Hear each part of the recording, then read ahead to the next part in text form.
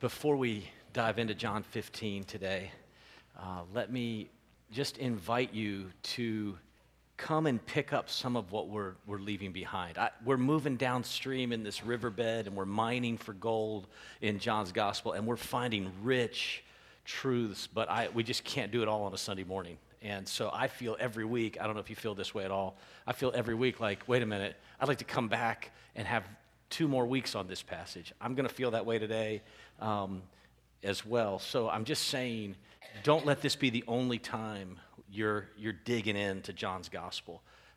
As we're moving further downstream, you can break from the group and run back upstream with your pan and do a little private digging and mining, and you will find some rich gold in John's gospel. So I know there are going to be things I missed today that some of you even maybe would want me to comment on. So just want to invite you to dig in for yourself outside of Sunday morning. It's a rich book, the Gospel of John. So that being said, if you're joining us for the first time, we're studying through John's Gospel, and we're in chapter 15 today, and we're in the middle of an amazing goodbye. Jesus is saying goodbye to the disciples, and we said last week that the more meaningful the relationship, the more meaningful the goodbye.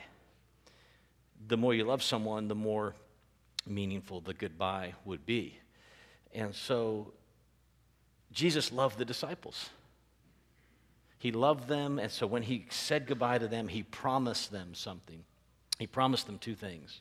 He promised them, I will come back for you, and while I'm gone, the Spirit of God, another helper, another presence, another advocate is going to be in my place, and he will be in you and with you, and he's going to walk with you, and it'll be like me being present with you. So Jesus promises the disciples these 2 things. We talked about those last week. Now, Jesus has made these 2 promises to his disciples. Now it's time for the disciples to promise themselves to Jesus. That is the way really good relationships work, right? The way the best relationships work is that there's promised love involved. It's not quid pro quo. You scratch my back, I scratch yours. You do this for me, I do this for you. It's not that. It's promissory love. It's future love. The best relationships are built on future love. A crude example of this would be your allegiance to your favorite team, even though they didn't win it all last year, right? You keep coming back to your favorite football team. Why? It's just a crude shadow of promissory love. Or a better example would be friendship over time. Even though distance has separated you from some of your best friends, you sustain that relationship. Or even disagreement has separated you from a good friend, but your relationship's built on something more. Probably the best example, the best earthly example of promissory love, future love, is what? Marriage.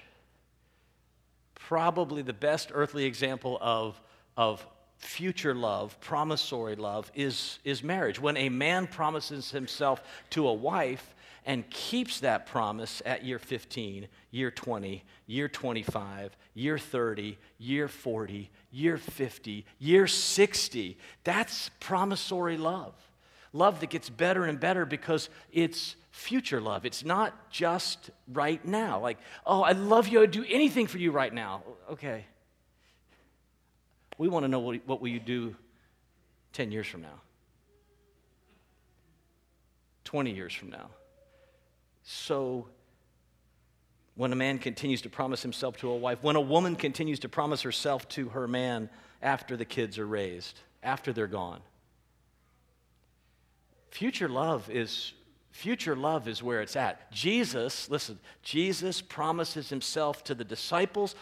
We're in the middle of this great extended promise, essentially. That's what's happening in John 15 through 17, or 14 through 17. And so we're in the midst of this amazing promise relationship. And so Jesus promises himself to the disciples, and the disciples promise themselves to Christ. And Jesus is inviting them to make good on that promise. That's why he says, abide in me. To abide in Christ, To abide in Christ is to discover promised love. To abide in Christ is to discover future love, love in the most life-giving of all relationships. To abide means to remain or continue. And in this context, it means to remain or stay in a life-giving relationship with Jesus Christ. I want to share with you I want to walk through 4 characteristics of abiding in Christ this morning. 4 characteristics of a life-giving relationship with Jesus: vital union, persevering dependence, fruit-bearing, fullness of joy. Those 4 things: vital union, dependence, bearing fruit, and then fullness of joy. So think with me for just a few minutes about this first idea, that in this life-giving relationship with Jesus, there is vital union. That's what this image is designed to convey. That's what the vine and the branches is really all about. It's about a vital union. Take a moment, if you've got your Bible open, and I would encourage you to follow along with me. You could pick up the Pew Bible if you don't have one open in front of you, and just follow along for a few minutes. Look at how many times the phrase "in me" occurs. Just scan the passage for a moment. Look for some variation of "in me." What is Jesus talking about? Abide in me. In me, he says over and over and over again. The New Testament is filled with this language. In fact, the Apostle Paul will say something like "in Christ" or "in him" hundreds of times, not 50 or 75 times, hundreds of times, like 200 and something times. He talks about being in Christ. For the apostles, to be saved or be in a right relationship with God is to be in Christ. In me is what Jesus is talking about. Over and over again, he's talking about union with him, a life-giving relationship, not just a spiritual aspect of a life, but rather Jesus is saying, your very existence, body and soul, is tied to me. Jesus is saying through this extended metaphor of the vine and the branches that God is the creator and sustainer of life. The very energy that creates life and sustains life comes through Christ. We learn this in verse 1 of the gospel, John chapter 1, verses 1 through 4, right? He is in the beginning with God. All things were made through him, and without him nothing was made that was made. In him was life. And that life was the light of men. So that very life, Jesus is now saying in this analogy, in this extended metaphor in John 15, it's like that life is pulsating from me to you, just like a vine gives life to every one of its branches.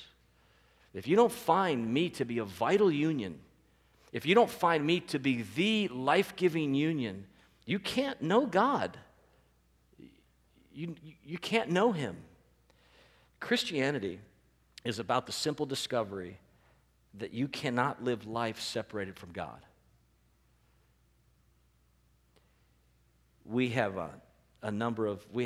either 9 or 10 crepe myrtles in our yard, so we're all the time managing the crepe myrtles, and it's always amazing to me how this happens over and over again. But here comes a shoot, off the side, and so it's maybe 8 or 10 inches long. It's a nice, healthy shoot, and it's turning into a branch, and I can walk by and just kind of pluck it off. You don't have to get out the pruning shears to do the big work there, right? You just pluck it off, and it's amazing to me how quickly that branch that is in my hand, like within minutes, within an hour, it looks like it's been off the tree for much longer than that. And it's amazing to me that in the summer heat, this little shoot could survive because it's attached to the vine, attached to the main branch. I guess what I'm saying this morning is this. You and I tend to think we can live separated from the branch. You can't. We can't live separated from this vital union. What God is doing through Christ is saying, not only will you experience life by being tied to me, the best quality you could ever experience in life, the best quality of life comes only by being tapped directly into me. So vital union means both life and quality of life in John's gospel. That's the first idea. We want to stop trying to find life outside of him. Vital union with Christ. That's what abiding means. Secondly, Abiding means persevering dependence. Ongoing, persevering dependence.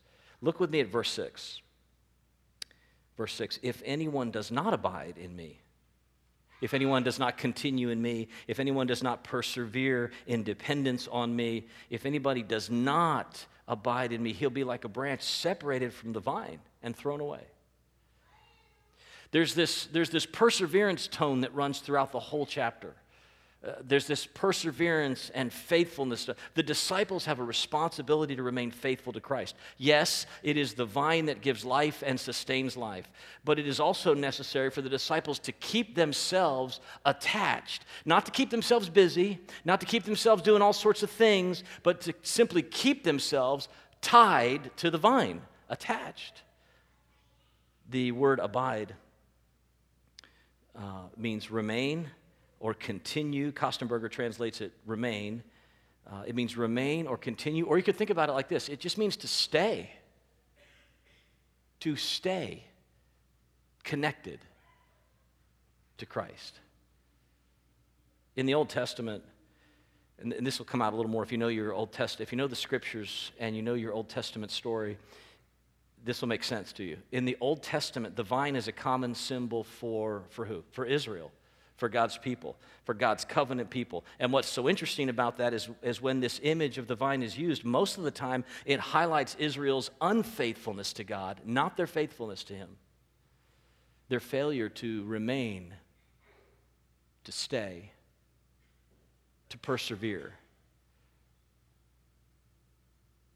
Just as a sidebar, perseverance and long obedience and faithfulness is underrated these days. It just is, in every sector.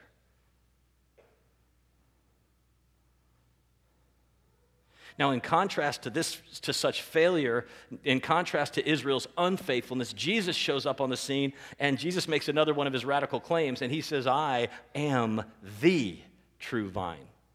He probably has Isaiah chapter 5 in mind. In Isaiah 5, there's this rich song that's written. It's a song that's written about Israel's unfaithfulness. He probably has Isaiah 5 in mind when he says, I am the true vine. Because in Isaiah 5, the song goes, God planted for himself a people. He planted for himself a vine.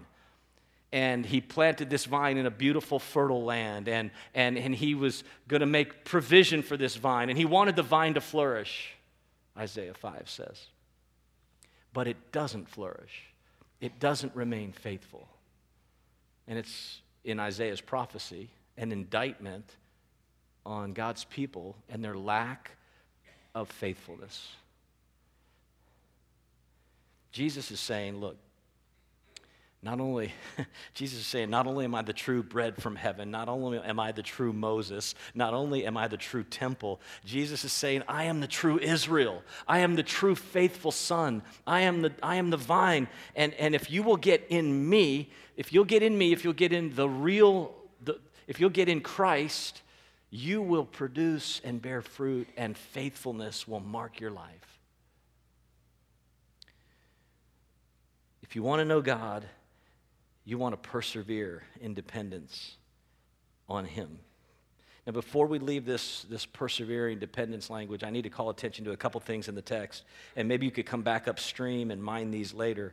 But go back to verses 1 and 2 and notice that the Heavenly Father is called a gardener. He's called the vine dresser. He is the one who prunes, and He's the one who works the branch. He's the one who works the vine, and He's pruning and trimming, and the point here, under number 2, is that it would be worth persevering when things get hard. It would be worth when you're getting trimmed.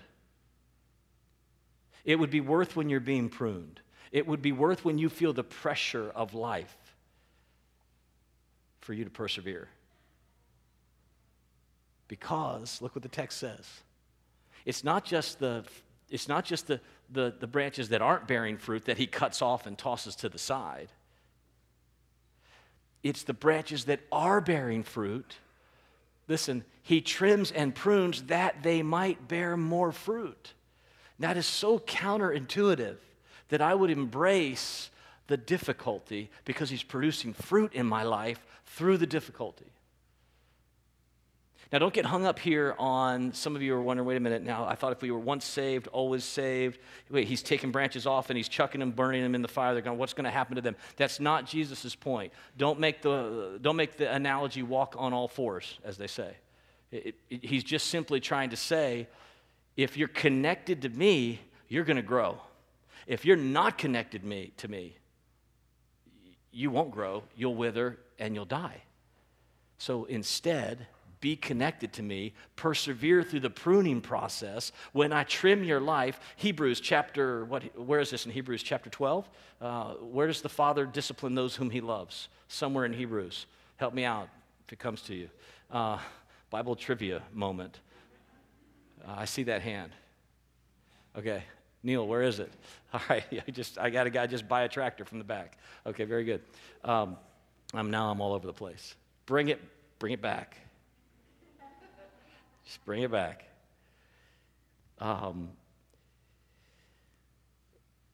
Don't be surprised when you start praying, God, I want to bear fruit in my life, if the gardener starts pruning deeper and starts really helping you to produce fruit. Persevere through that. Persevere through the difficulty and see that the Father is pruning so that you might bear more fruit. And if you read this passage all the way through, you'll see that this fruit is a life that is just filled up with joy and the love of God and brings glory to God the Father. And that's what you want in your life. So there's perseverance. I feel like I missed a point in there somewhere when I got distracted. But anyway, go with me to number 3. Okay, number 3, fruit bearing. Look at verse 2 and start, again, do a little Bible study with me here. If you've got Scripture open, start in verse 2 and just scan the passage for the word fruit. Do you see the word fruit? It's showing up over and over again. Fruit, fruit, fruit. What's Jesus talking about? He's saying when you abide in me and you stay connected to me, I'm going to change your life. And it's going to be evident to people on the outside. There's going to be evidence of grace and fruit. One of the most important characteristics of the Christian life is fruit bearing. It's a recurring theme. It happens over and over again in the Bible. Believers who are genuinely in Christ bear fruit. Jesus says abiding is what produces that fruit. So when you abide in Christ, it's going to change you. You won't be able to lie. You won't be able to lie to your parents like you used to. It'll make you less full of pride. When you abide in Christ, envy and resentment and greed and these things that you're really fighting with, they'll start to be conquered by grace and kindness and patience and love and things you never thought possible to overtake your life. You'll start to have less and less root. Look, when you abide in Christ, you will start to have, I'm going to try to put this at the street level for you. You will have less and less rude impulses toward other people. You'll start to realize I shouldn't be like that. I'm responsible for that. Your selfishness will begin to stand out like a light on your dashboard. Like you're driving down the road and you will start to see the selfishness stand out in your own life. When you abide in Christ, generosity will become a new habit for you. Faithfulness will be something you value more and more in relationships. I mean, just at every turn, when you're abiding, Jesus promises, God promises, His Word promises that when someone abides in me, they will discover human flourishing. They will discover what it looks like to be a truly human being and somebody that our children and grandchildren would want to be like when they grow up. Last Sunday after church, Jackie and Natalie kind of caught me in the commons, and because I had made that analogy about going to the produce section and picking out good fruit. Do you remember that from last Sunday? And so we were talking about picking out good fruit in the produce section, and Jackie and Natalie said, don't ever send Novel to the grocery store because he'll come home with strawberries with green fuzz on them, you know. You don't want him to be the one to go. And so they were throwing Daddy under the bus there, and so I thought I would do it publicly and just enjoy this moment with them. So don't ever send Novel to the grocery store to get good produce for you. Here's what I want you to understand.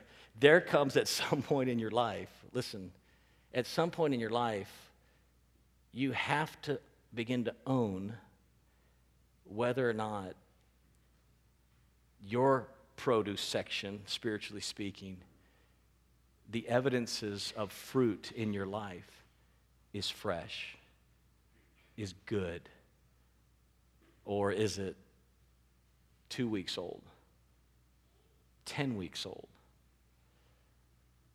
Because people can, see, here's the crazy thing. We don't do it for other people, but they can see it. Colossians 1 says you should walk in a manner worthy of the Lord, fully pleasing to him, bearing fruit in every good work, bearing fruit in every good thing that you do, bearing fruit in your daily life, increasing in the knowledge of God, it says. So characteristic of the Christian life, you see this over and over again in the Bible, is that you're growing, you're producing fruit, and it is observable to other people. It doesn't mean you're perfect. It doesn't mean you're goody two-shoes. It doesn't mean you are super, like, squeaky clean. It just means that grace is taking over your life, and it comes out in the way that you do every good deed, Colossians 1 says. Bearing fruit in every good work. Is your love for Christ increasing? Is your love for Christ increasing? Is your affection for God growing? Are you tapped in to the life-giving source? So we planted some flowers late spring, early summer, and they're tropical impatiens or New Guinea impatiens. And so they're supposed to be pretty tolerant, right, to the heat. But somehow they went a couple days. Look, I'm not exaggerating this when I say this, okay? So this is not just preacher talk. Like, preachers exaggerate all the time, right? Pray for us. What I'm about to tell you is not an exaggeration. So we plant these flowers. They go a couple of days without water. For some reason, we're traveling, whatever the case is. And so these impatiens, you can see the stem. That's really all that's left of them that has any sort of body to it. So the flowers are gone, the petals are gone, the leaves are sort of just shriveled up and just almost not there. And so the stem that normally is standing straight up is just touching the ground like this. I'm not exaggerating, okay? So it's a bad week for these flowers. I'm like, it's game over. They're gone, right? So I said, Katie, let's call 911, let's pump some water into these and see what happens, just for fun. I'm pretty sure they're gone. This is the part I'm not making up. Listen, I'm not exaggerating. Actually, I'm not making any of this sermon up. It's all true.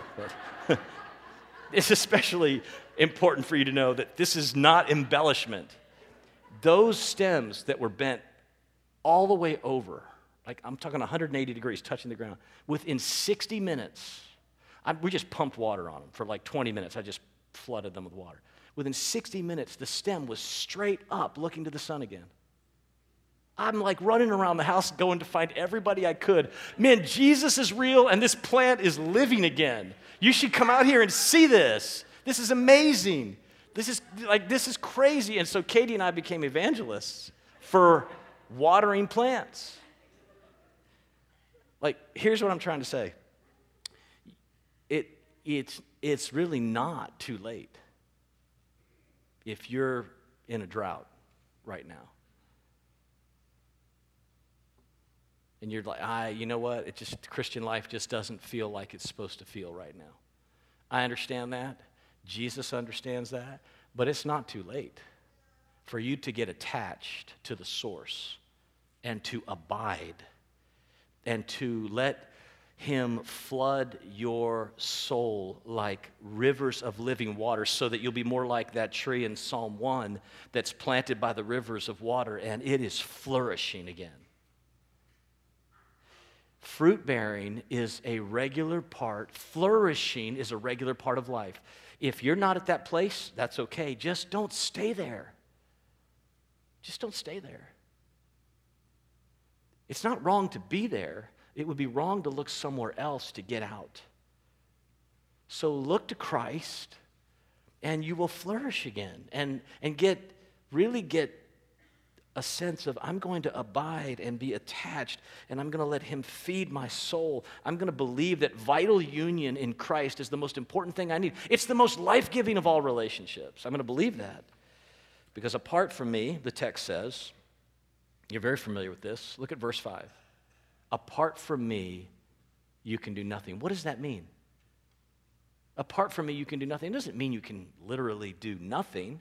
It just means that apart from me, your life will wither and die. It doesn't mean you can't go fake it this week and go to work and go through your relationships. Apart from me, you can do nothing. Well, I'll test that. No, we're not robots. Apart from me, you can do nothing means your life will shrivel up and die in the heat of this world if you disconnect yourself from Christ. Here's the fourth point.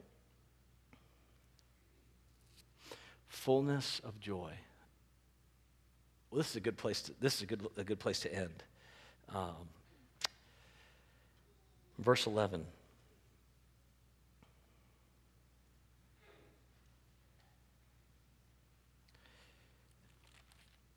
These things I've spoken to you, that my joy may be in you, and your joy may be full. The only way to get life-giving, lasting gladness that goes way beyond your circumstances is through Jesus.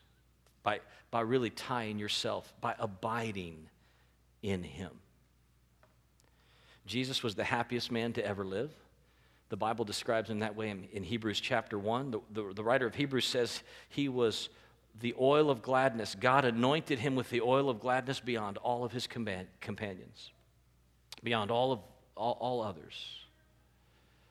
I think that Jesus had the deepest sense of, I think Jesus Christ, the Son of God, the Son of Man, had the deepest sense of purpose and gladness mingled into one existence. That's who he was. That's what he offers. If you're like me, gladness comes and goes. Like, don't you want gladness that lasts longer than new car smell? I do. Don't you want gladness that lasts longer than, say, the 2 days after your team wins the World Series?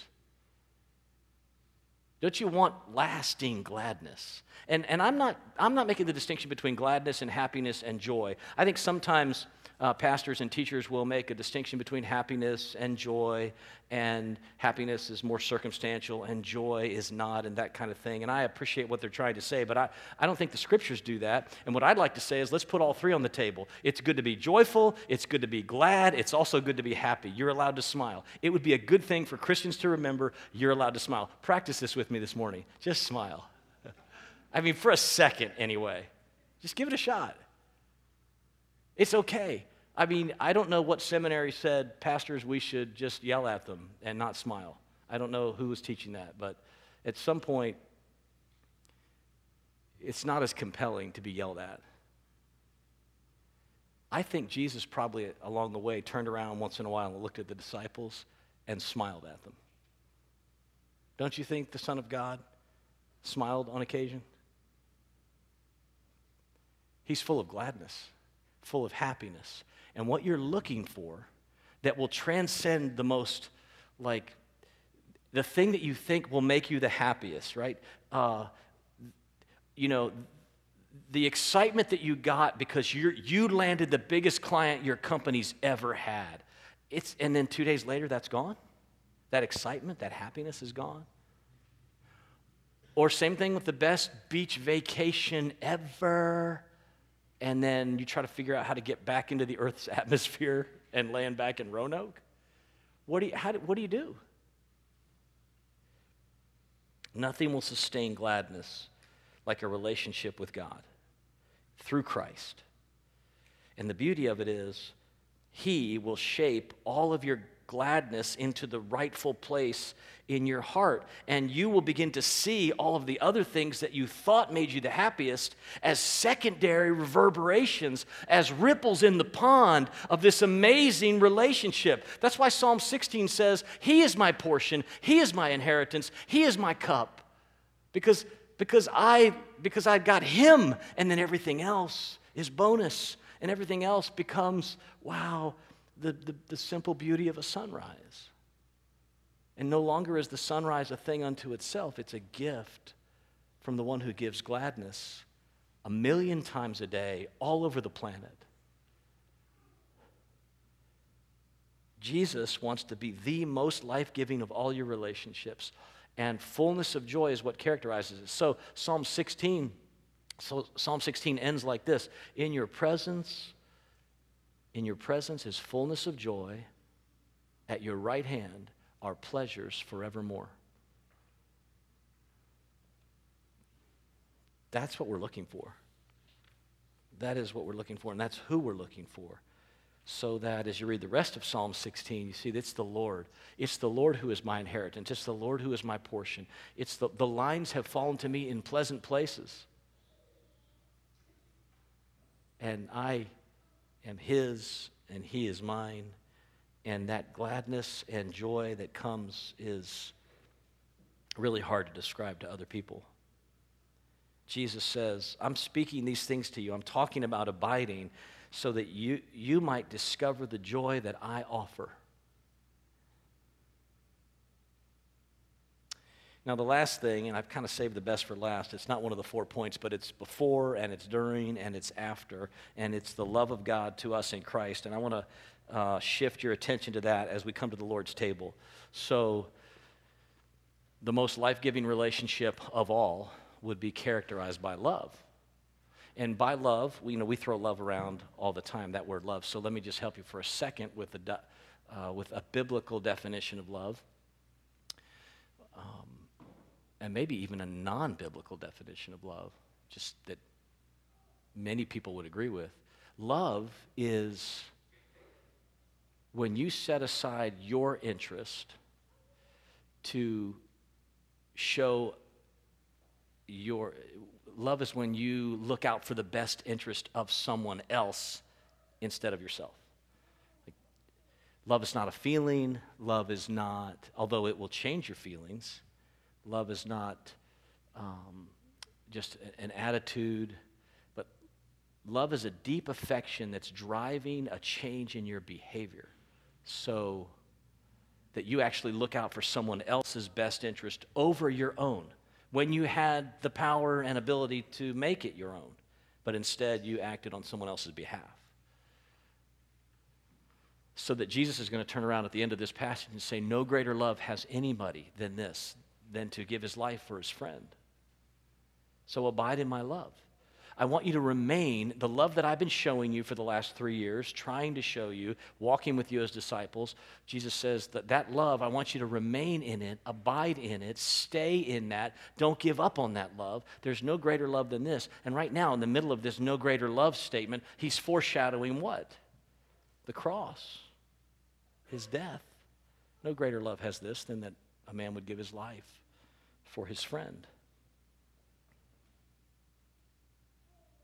No longer do I call you servants, for the servant doesn't know what his master is doing. I've called you friends because I've been telling you what I'm doing. That's unprecedented among rabbis in Jesus' day. Rabbis in Jesus' day don't call their students friends. That's not the way it works, but Jesus does. So as we come to the Lord's table this morning, remember these words. Already you are clean because... Verse 3, already you're clean because of the word I've spoken to you. The gospel is coming out the gospel is coming out of every branch of this vine in chapter 15. It's amazing. He says, already you're clean because of the word I've spoken to you. So those of you who have trusted in Christ and his grace, his gospel, his love to save you, We come to the Lord's table this morning and we receive this reminder of his faithfulness, of his persevering love toward us. If you're not yet a believer, we would ask you just to think and watch and let the cup pass by you, let the tray pass by you, and ask yourself the question, who is Christ? We would offer Christ to you today, that you by faith could trust in him and he would save and change your life. So I'm going to pray for us, and when I pray, I'll ask our deacons if they would come while I'm praying, and we're going to ask the Lord to help us to see again afresh and anew who Christ is, what he has done on our behalf as we celebrate communion together. Father, thank you for your Son, Jesus. Thank you for the true Israel, the true vine. Lord, I pray that we would, those of us who have a relationship with Christ today, that we would really work to remain. Help us to see. Help us to stay faithful. And Lord, remind us that we're not clean because we cleaned ourselves. We're clean because of the word of the gospel that you spoke to us. That we could find new life, that you would forgive us of sin. You'd put away our sins, and and by faith that we would acquire the righteousness of Christ, and that would over time even change us to be more and more like Jesus. So help us today to see that. Greater love has no man than this, than to lay down his life. Help us to see the gospel today, we pray in Christ's name.